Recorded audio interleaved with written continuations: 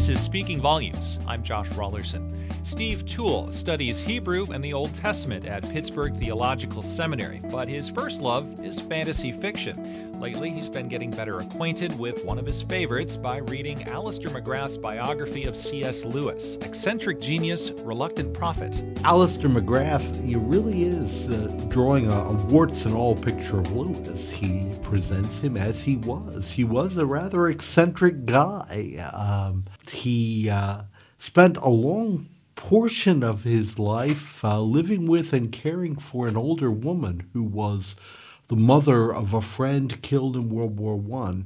He never explained his relationship with Mrs. Miller, and apparently colleagues just assumed that she was his mother. So does this book shed any light on that relationship? Not much. There's not a great deal of light to shed because Lewis was very reticent. There are very few letters. There's obviously speculation that this relationship may have had a sexual component, but no one really knows. I'm interested in what you make of C.S. Lewis as a theologian, since, his work is inseparable from Christianity, and he's often compared kind of unfavorably to his friend and colleague J.R.R. Tolkien in that area. Well, in fact, Lewis was an atheist as a young man. He came to Christianity in no small measure because of his friendship with J.R.R. Tolkien. Mm-hmm.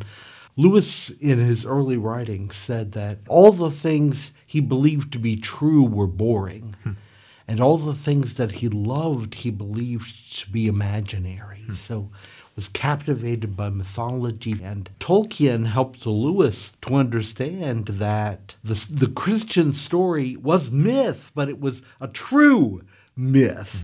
Sometimes the Narnia books have been called allegories. Lewis didn't like that, and Tolkien really didn't like that. Yeah. Tolkien didn't like the Narnia books at all. He thought they were too simplistic.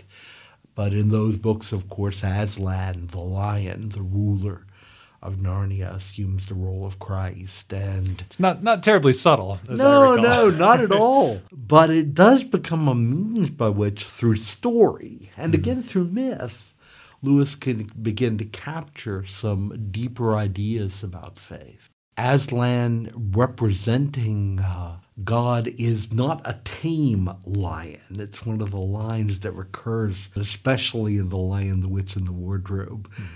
Where Beaver tells the children, he's not safe, but he's good. He's good, I tell you.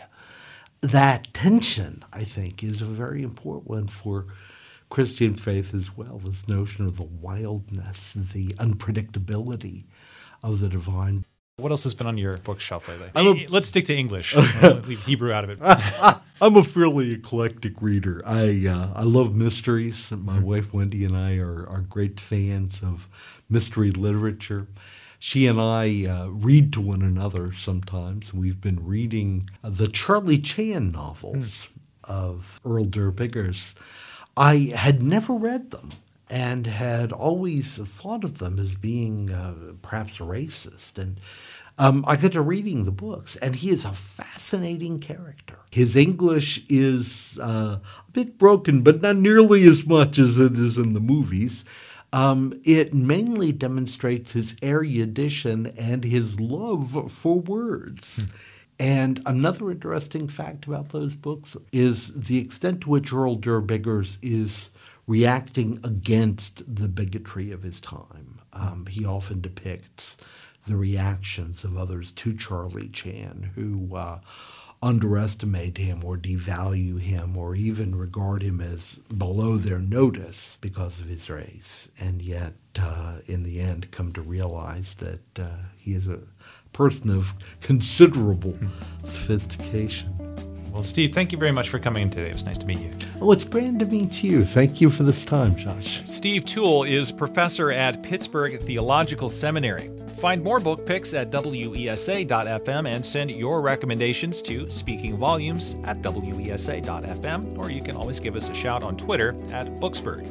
Speaking Volumes on 90.5 WESA is supported by the Community College of Allegheny County. Thanks for listening.